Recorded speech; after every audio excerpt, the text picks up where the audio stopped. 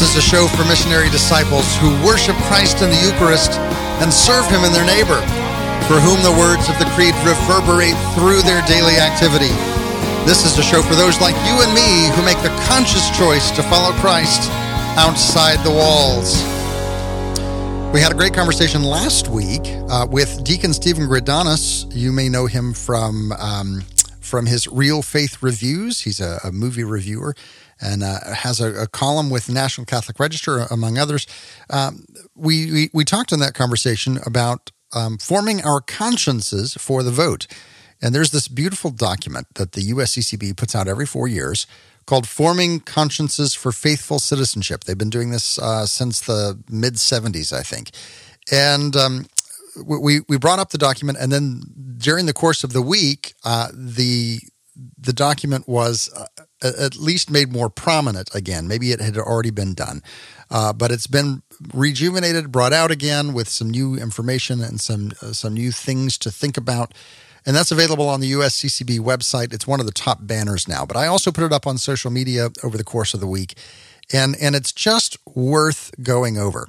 This is something that I had never really considered before becoming Catholic, because, again, before I became Catholic, my own perception of the world was how I judged the world.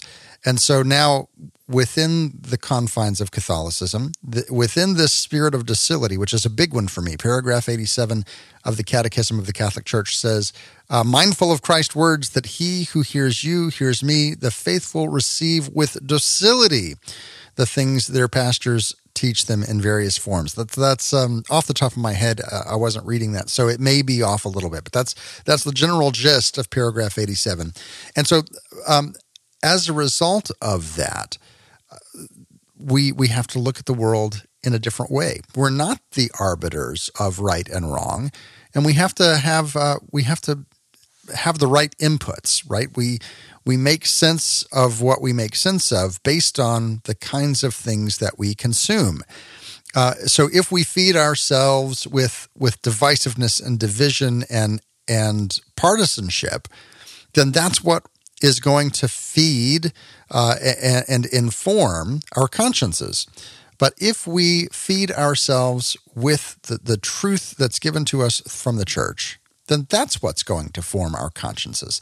Our consciences are going to be formed no matter what. They are, in some sense, water, in that they're going to conform to the shape of the thing that holds them, right?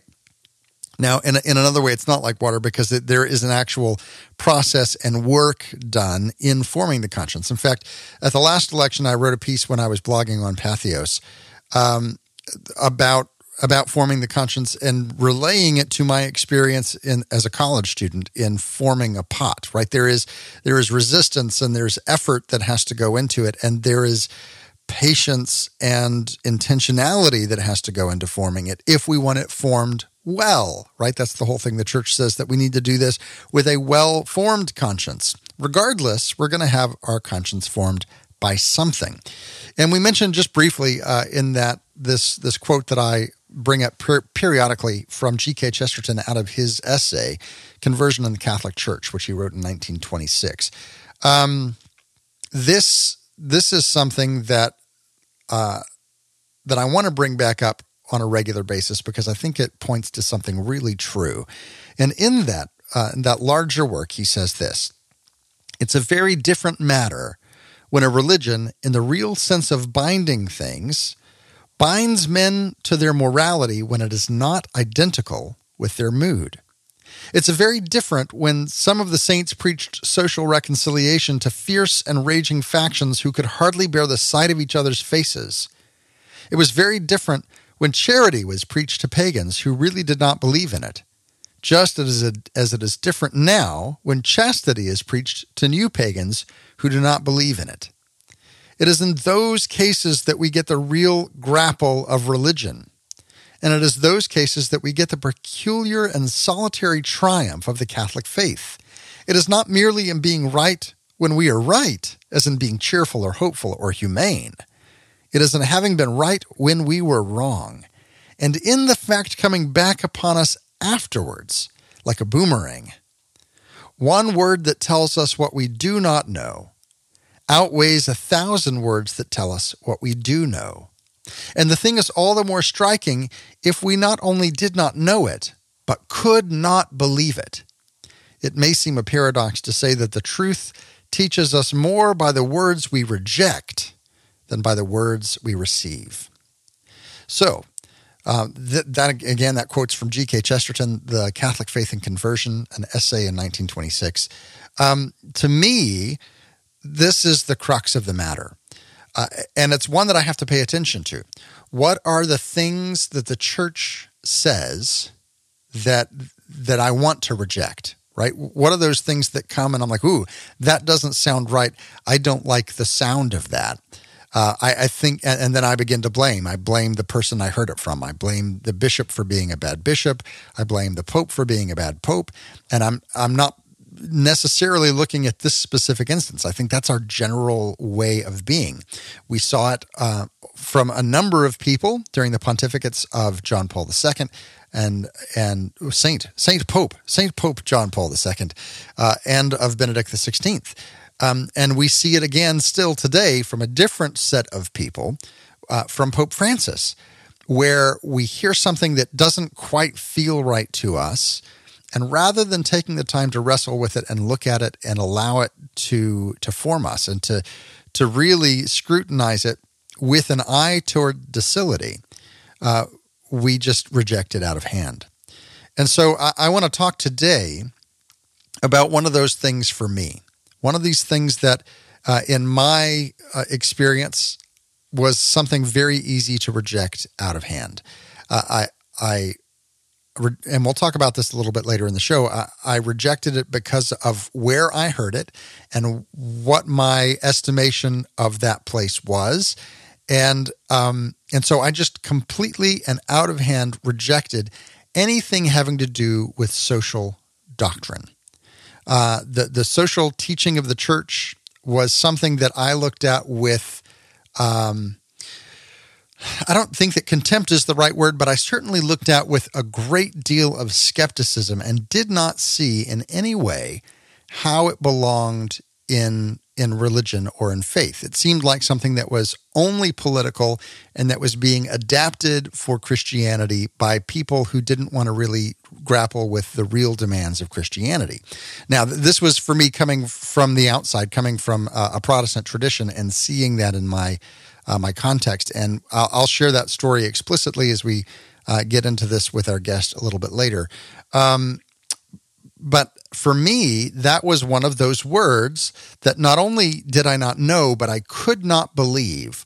And it wasn't until after the fact, after my conversion into the Catholic Church, after that decision that I'm going to form my conscience, after that decision that I'm going to be docile to the Vicar of Christ and to my bishop in my specific area, it was at that point that it came back upon me and revealed to me the truth of it. So here's what I want to get at. We're going to talk today with about this topic of Catholic social teaching. And the reason why is I think that we all have something to learn from this.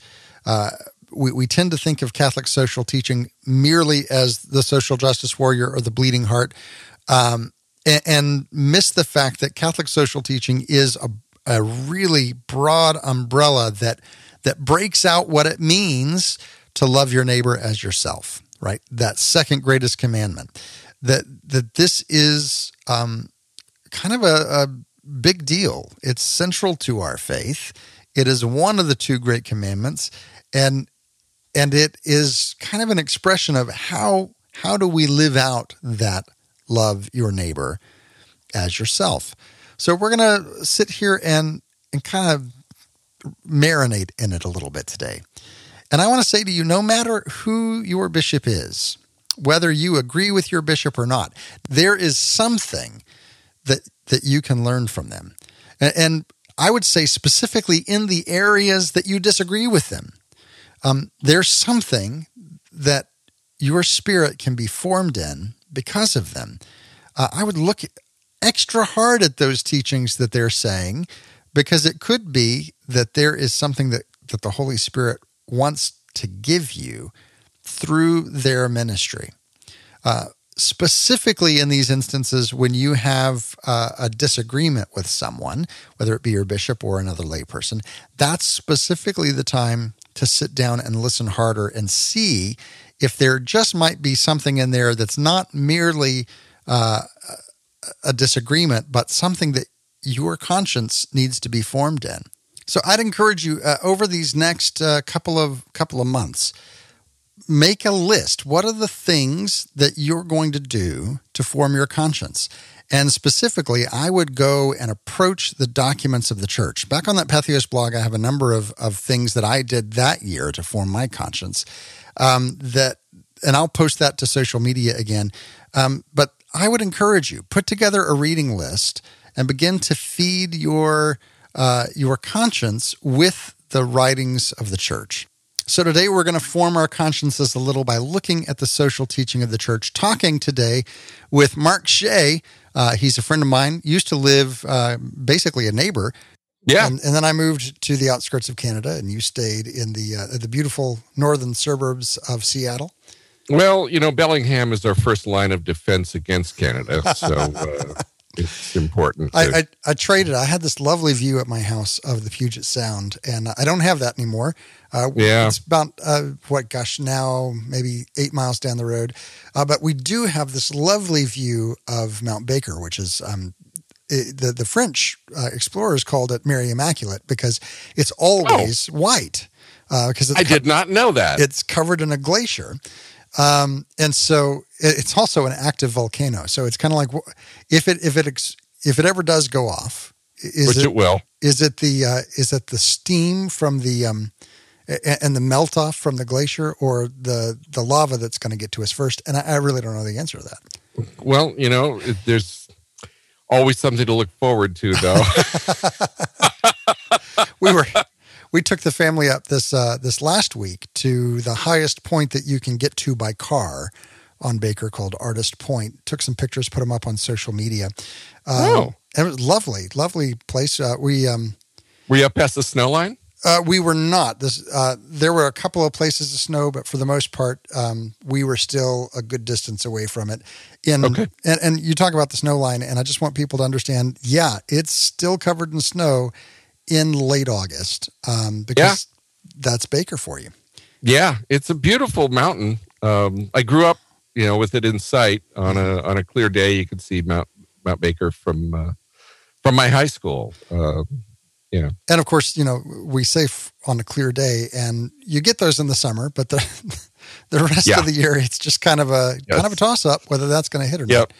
Well, when you fly out of Seattle, you can see Baker out one window of the plane, and you can see Rainier out the other. And on a clear day, you can see, what's left of Mount St. Helens, and you can see Mount Adams and Mount Hood. And I grew up in Texas, so all of this is very different to me, but I love it out here. And so all of this geography lesson is just to establish, hey, I miss going out to lunch with you. But me too. I first came across you before we ever had the opportunity to meet face to face as a convert lived in the Diocese of Tulsa. And one of the people that I worked with there at the diocese gave me volume 1 to borrow, and I borrowed it for way too long. Volume 1 of Mary, Mother of the Sun. And it was one of the best treatises I've really come across, even before or since, on explaining these difficult, for a evangelical convert, difficult doctrines to understand about Mary, to the point that I bought you've since put it all into one volume. I bought them when you had those available and gave them out to my Protestant family members. I'm like, here, I don't even want to explain it to you. Here's Mark's book. Oh, cool. I don't know if they've read it yet, but it's on their shelves staring at them. So maybe one of these days they'll pick it up. Okay. So Mark, I hope that they do. Mark, you are just a wonderful apologist. You've got numerous books out. from Mary, Mother of the Son, to the Heart of Catholic Prayer, to the Commandments and the Beatitudes and A Joyful Life, the Work of Mercy. All of these are available on your website. On your old website. I'm assuming on the new website as well. Eventually, yeah. markpshea.com. You can also get them on Amazon in most scenarios. The Mary, Mother of the Son you can get on Amazon, but typically they've got like 1 or 2 copies for $800, and it's a great book. But I'm not going to spend. Well, you can get it on Kindle too. Oh. Mary, Mother of the Son is available on Kindle. So you've got a new book that's coming out later in this month, maybe early next month. This month, which you 21st. You don't have to get for $800. That's true. And this is coming from U City Press, which is the press for the Focolare movement. Yeah. We talked previously with Charlie Camosi. He's got a great book there. They've also got this fantastic series, new translation of the works of St. Augustine. Highly recommend the press. But you have this new book called The Church's Best Kept Secret, a primer on Catholic social teaching. Yeah. So let's take this one step at a time. First, why is this the Church's best kept secret? Why that term and title for it? It's the Church's best kept secret, not because the Church is hiding it, but because we are blind to it. It's right there in plain sight. Anybody can access it if they want to, but they don't want to. And for various reasons. The primary reason simply being that most people do not get their social teaching, their moral formation from the Church. They get it from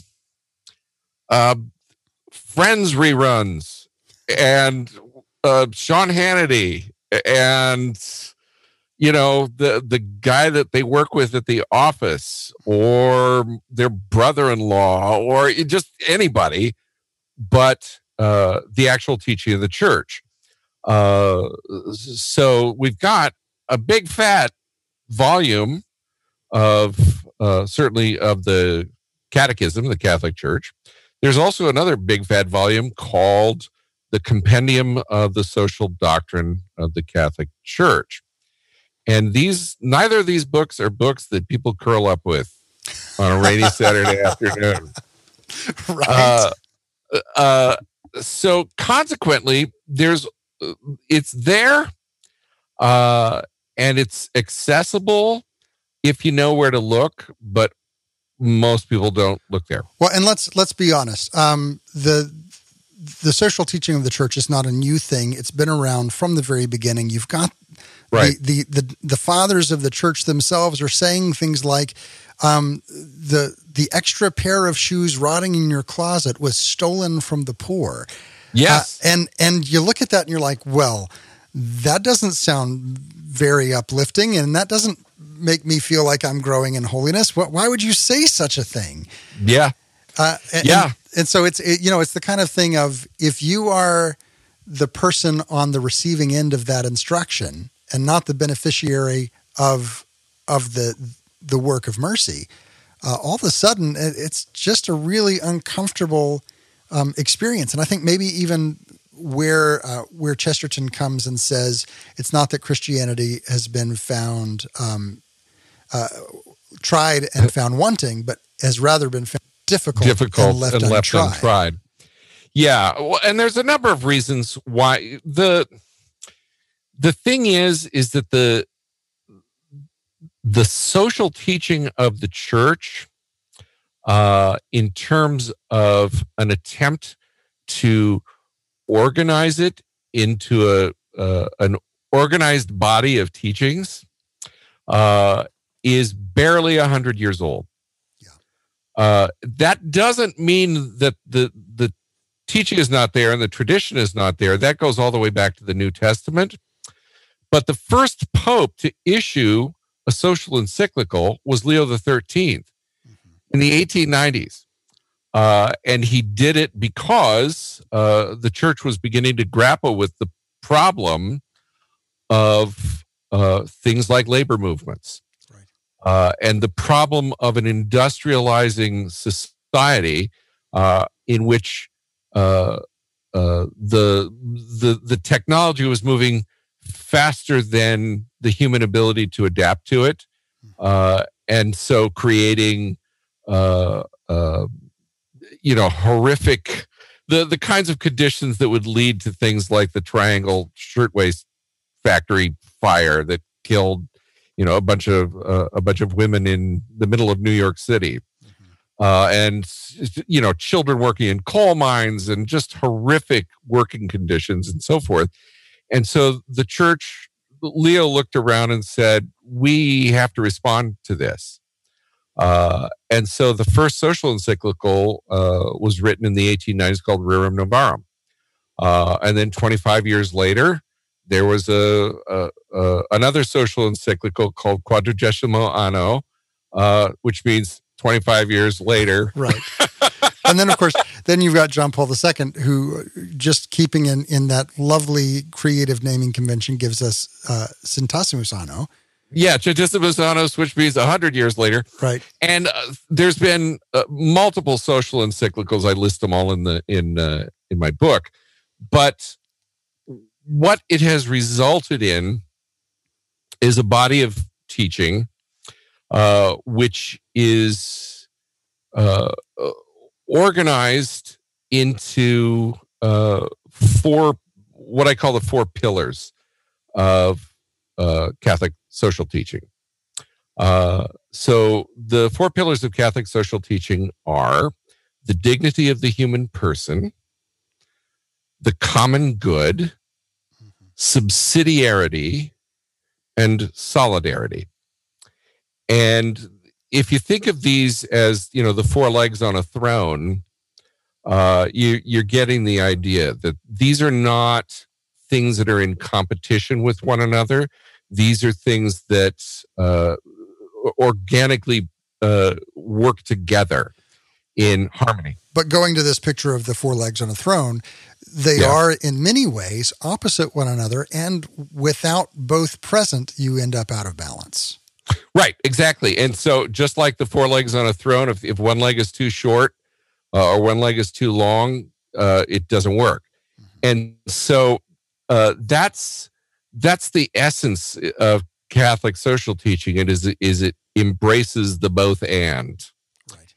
And unfortunately, we live in a political culture that tends to very urgently push for the either or. Well, and this is not, we see it in a very particular way as being more pronounced these days, but it's not a new thing. No. And to a point that you've, in one of your books, and I don't recall which one, or maybe one of your blog posts, that much of the heresy that springs up throughout the ages is an attempt to simplify a very difficult truth in the balance. Right. Heresy is always a quest for simplicity at the expense of reality. And so the archetypal heresy, for example, was the Arian heresy. And the mark of a heresy is not that it's a lie.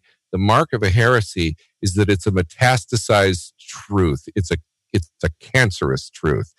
It's the attempt to take one thing and say, this is the only thing that matters.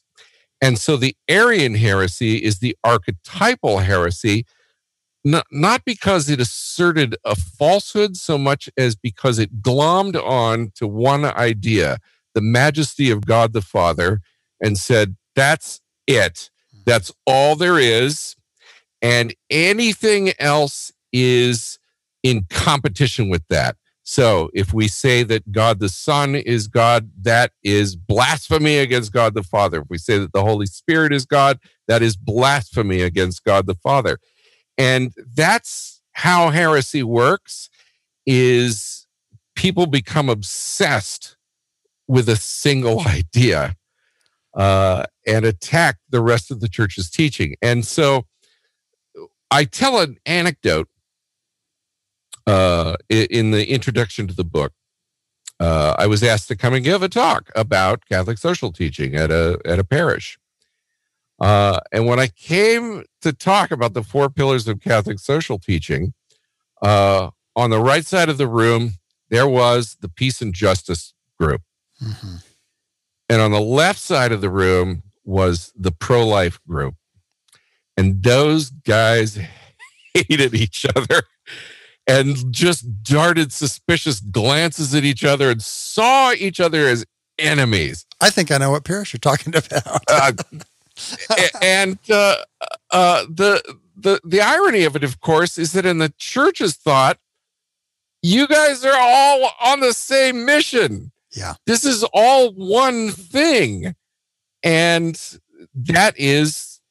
that's the problem that we face when we're approaching Catholic social teaching, is what we tend to get in our polarized culture is people who will latch on to generally two of the four pillars of Catholic social teaching, depending on where they fall on the political spectrum.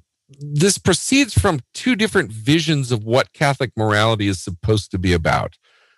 One vision of Catholic morality, the one that tends to be on the right, primarily sees Catholic morality as having to do with our personal and, above all, sexual lives. On the other side are people who see Catholic morality primarily having to do with how it is we live in community, how it is we care for the least of these, and take communal responsibility for the needs of the community. So on that side of the spectrum, which is typically identified with the left in this country,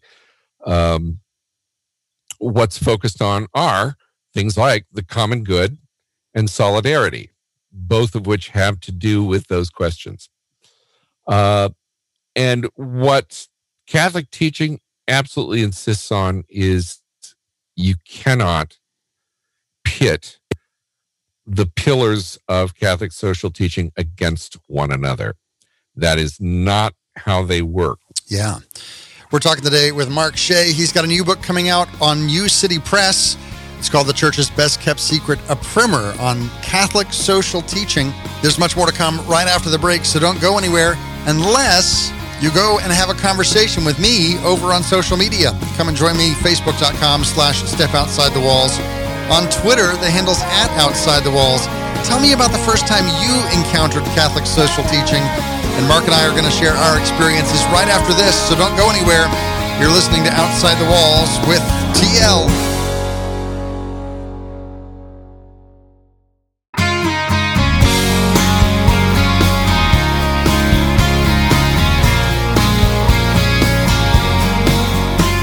Welcome back to Outside the Walls, where we explore the implications of our belief on our daily life. I'm your host, TL. Today we're talking with Mark Shea. He's got a new book coming out on New City Press called The Church's Best Kept Secret, a primer on Catholic social teaching. And Mark, I just had to share with you my experience with Catholic social teaching. I came into the church in 2011. Before that, I had been in the Methodist denomination. And if you know anything about the Methodist denomination, maybe it's come across your news feed or something along those lines, you know that one of the things that characterizes them, the United Methodist Church, is that they are anything but united. Depending on what specific congregation you go to, you may find vastly different theologies regarding just the kinds of things we're talking about today. Which two sides, which two things are they going to pick up? The dignity of the person and subsidiarity, or the common good and solidarity? And that really kind of describes my whole experience growing up, except it went beyond just the social teaching, and you saw that same kind of divide in the theological teaching as well. And so the kinds of people that I encountered who would talk about the social teaching of Christianity were also the people who would deny those supernatural elements of theology, like virgin birth or the reality of miracles or the truth of the incarnation, and maybe just say one of these ancient heresies that maybe Jesus was just a really good person who, because he was so good, was elevated to divinity. And so I would look at these people who were saying these things, and I would say, okay, because I know that the theology is not correct, I'm just going to take everything they're saying and color it with that broad brush and say, I don't have to listen to these things about social teaching because you were so wrong in these other areas, right, that it's no longer worthy of me even paying attention to it. Right. And so here I am, a new Catholic. I wrestled with Catholicism for 10 years before I got to a place where I said, yes, I am willing to be docile to the church, even on the things that I don't fully understand, because I believe that the church is right. So I know my own weaknesses. I don't want to be the arbiter of right and wrong anymore, of what's true and not true. I'm going to say, I trust the church. I make myself docile to the church. And here I am. I'm coming in because I was so impressed with some people who had evangelized to me, but also with who Pope Benedict was as Pope. Right. And then I had not been Catholic very long at all before I come across the Catholic teaching, the Catholic social teaching of the church coming out of the mouth of Pope Benedict, and realizing I can't just dismiss this anymore. I actually have to pay attention to it and give it a second thought through the lens of docility. Right. Now, you had a similar experience in terms of our origin story, right? If we're talking about superheroes, right? You had the origin story of coming from the evangelical church, and I was bitten by a radioactive Jesuit. And you came into the church as a Catholic. What was your turning point and first encounter with the social teaching of the church that you really, for the first time, had to give it credence and put some weight into it? Well, it was a long process, and I was helped by the fact that when I was coming into the church, and before I came into the church, my introduction to the kind of social and moral teaching of the church came through people like C.S. Lewis and Chesterton, above all, and much of what they have to say, I was able to recognize. So, for example, Lewis, in his letters to an American lady, one of the things that he does is he sent her money for her medical ills. He was famously very generous, and really believed that that when you tithe, you should feel a pinch from it. And so he was always there's a famous story about Lewis and Tolkien taking a walk somewhere on some walking tour, and they met some beggar. And Lewis, as was his custom, reached into his pocket and gave the beggar some money. And Tolkien said, "You realize he's just going to spend it on drink, right?" To which Lewis replied, "I was just going to spend it on drink." And anyway, in one of his letters, he remarks to the woman that he thought it was barbarous that the United States didn't have a national healthcare system.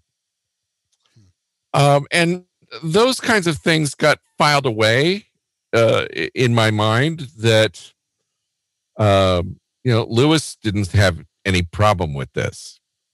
He lived in a country that had a national healthcare system. It's still there, and it works just fine, and people have not been reduced to, a socialist hellscape because of it. It's interesting because, and again, coming from conservative Methodist background, that side of it, Lewis is something of a folk hero. In that tradition, and those are the kinds of things that maybe we haven't heard from Lewis, because who reads the letters? I mean, come on, the novels are where it's at, man. I'm a super nerd. I read everything that he wrote, but so that didn't. I mean, I didn't come away with some sort of organized system of thought. And to be honest, I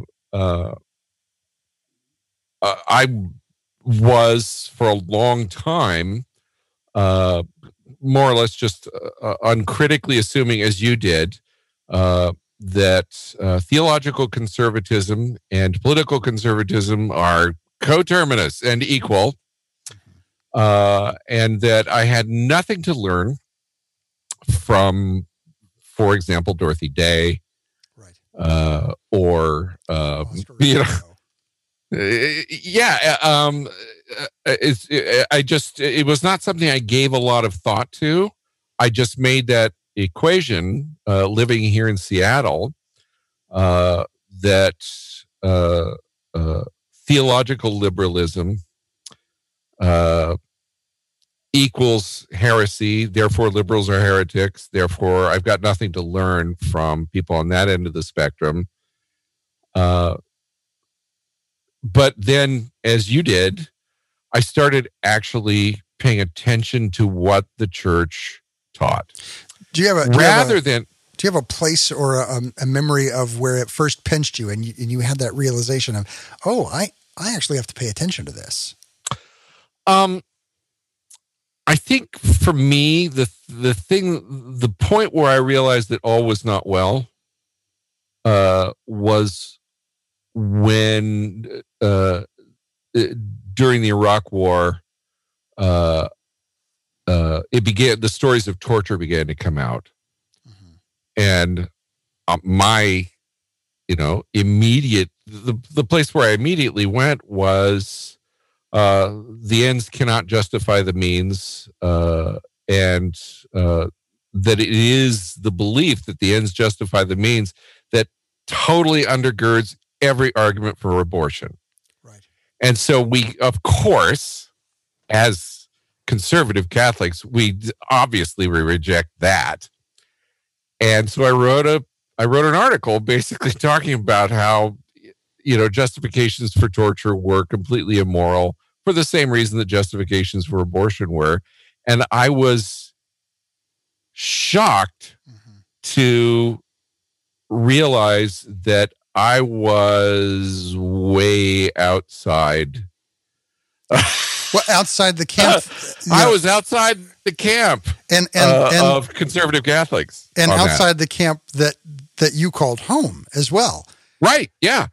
And that really surprised me. And so I thought, well, poor communication. I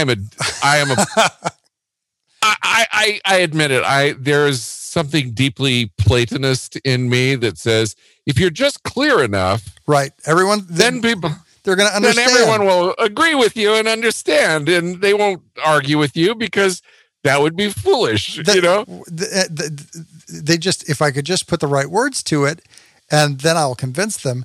I tell you what, the one that got me that you wrote was the one about lying. And that one was just, what do you mean it's never okay to lie? I mean, surely there is some scenario where I can get away with this. What are you saying, Mark Shea? This is the catechism, man. It is intrinsically immoral.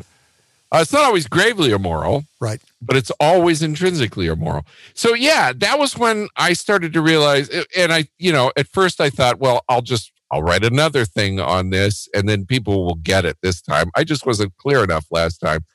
But after about a decade,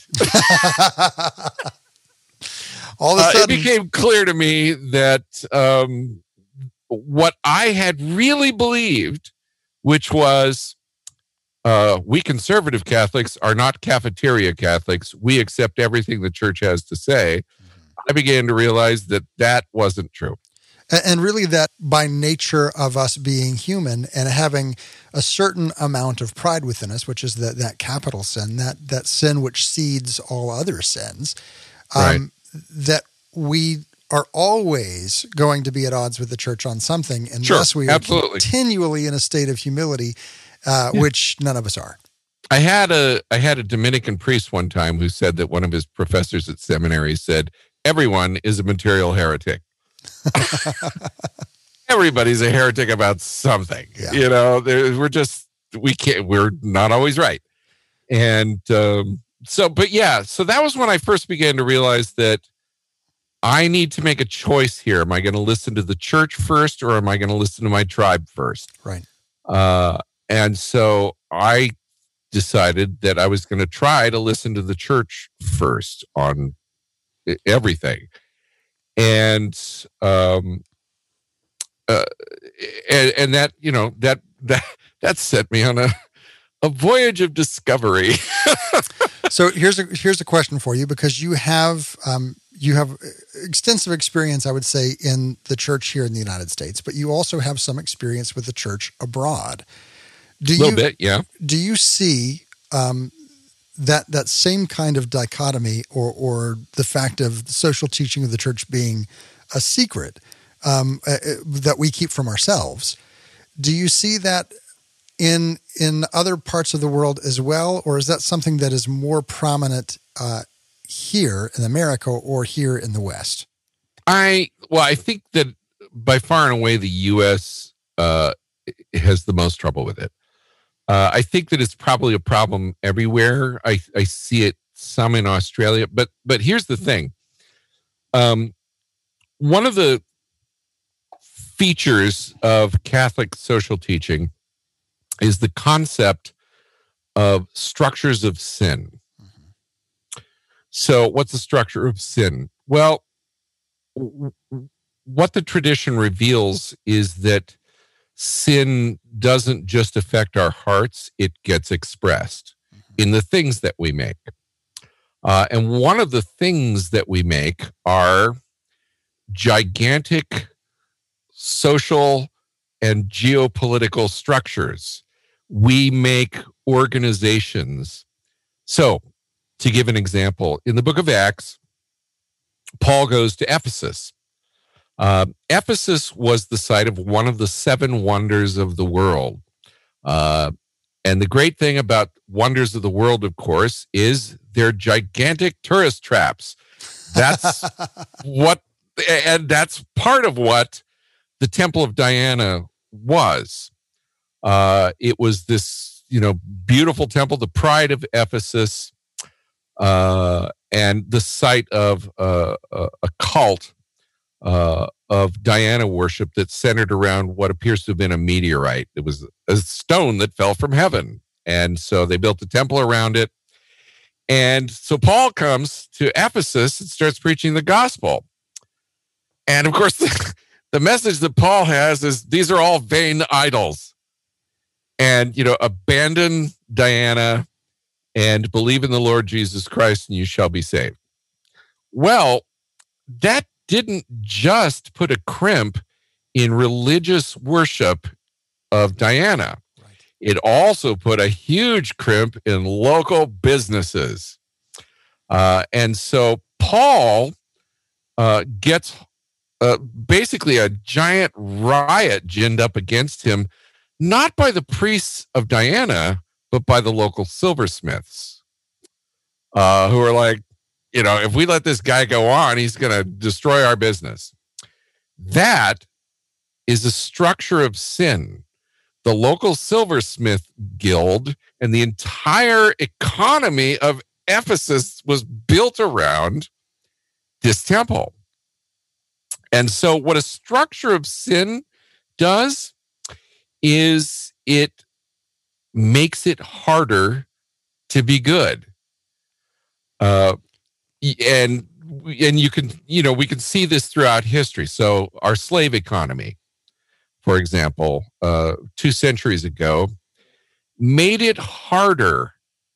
And in fact, in many cases, made it so hard that even people of real courage, like Thomas Jefferson, couldn't bring themselves to resist the slave economy that he himself knew was evil. Yeah. He was the one that said, that he greatly feared that God's justice would not sleep forever. And yet he never freed his slaves. Why? Because he was enmeshed in this structure of sin. So all of that is to say that our country has a lot of structures of sin that are deeply entrenched and make it hard for us to see certain things that other countries lacking those structures of sin, Catholics in those countries see those things much more easily. Well, and interestingly, this goes back to what you were talking about earlier. Just as we have our pet projects and our pet two pillars, we tend to see the deficiencies of those who hold the other two pillars. We tend to see those structures of sin on that side, but we tend to be blind to it on our side. And we tend to imagine sins that aren't there sometimes. Yeah. We're talking today with Mark Shea. The new book is The Church's Best Kept Secret, a primer on Catholic social teaching, coming out later this month on New City Press.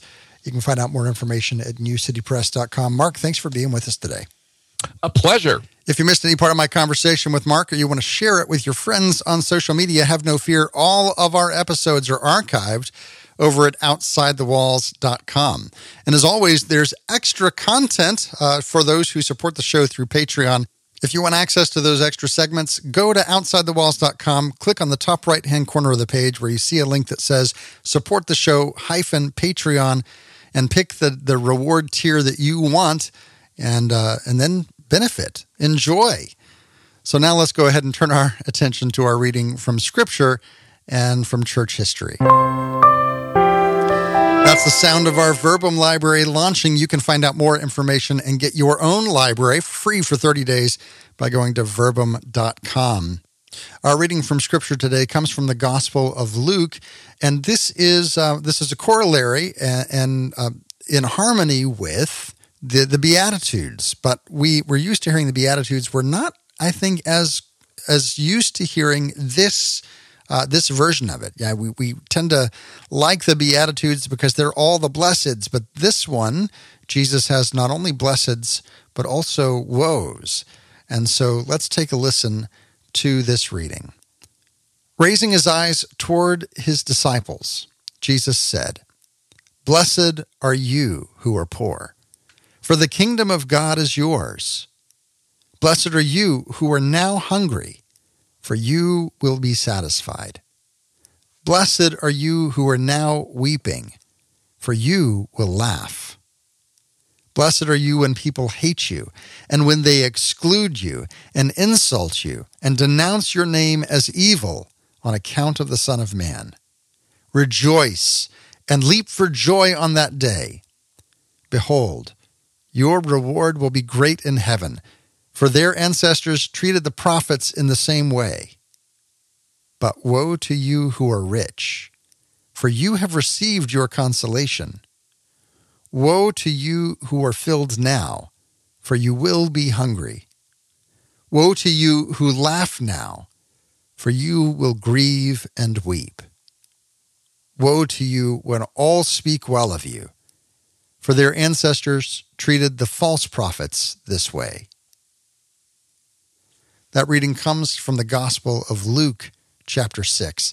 And it's worth us sitting with these blessings and woes and asking, which side of this spectrum do I fall on?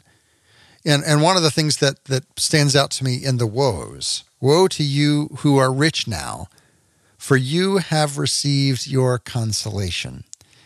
Do we find consolation and comfort in our riches, or, like Mark was saying earlier in the show of C.S. Lewis, do we let our charity, do we let our tithe, do we let our generosity pinch us just a little bit? Do we find our consolation in our wealth and our riches, or do we allow ourselves to feel the pinch, to do what it takes to be generous, and to find our consolation in God? Do we find our satisfaction in our food, or do we find our satisfaction in God? Or do we give ourselves the opportunity to feel hunger? To one, because we give until it hurts. Two, because of fasting and prayer. Where do we find our security? Do we find it in the things that we have and the things that we consume, in the opinions of others? Or do we find our security fully and totally in the divine providence of God? And this is a hard thing to sit with because we typically think of being well-fed, being well-regarded, having material means as being blessed by God. That's something that we, in the Western culture, kind of see as, oh, I'm blessed because of these material things that I have. But what if that's not the case?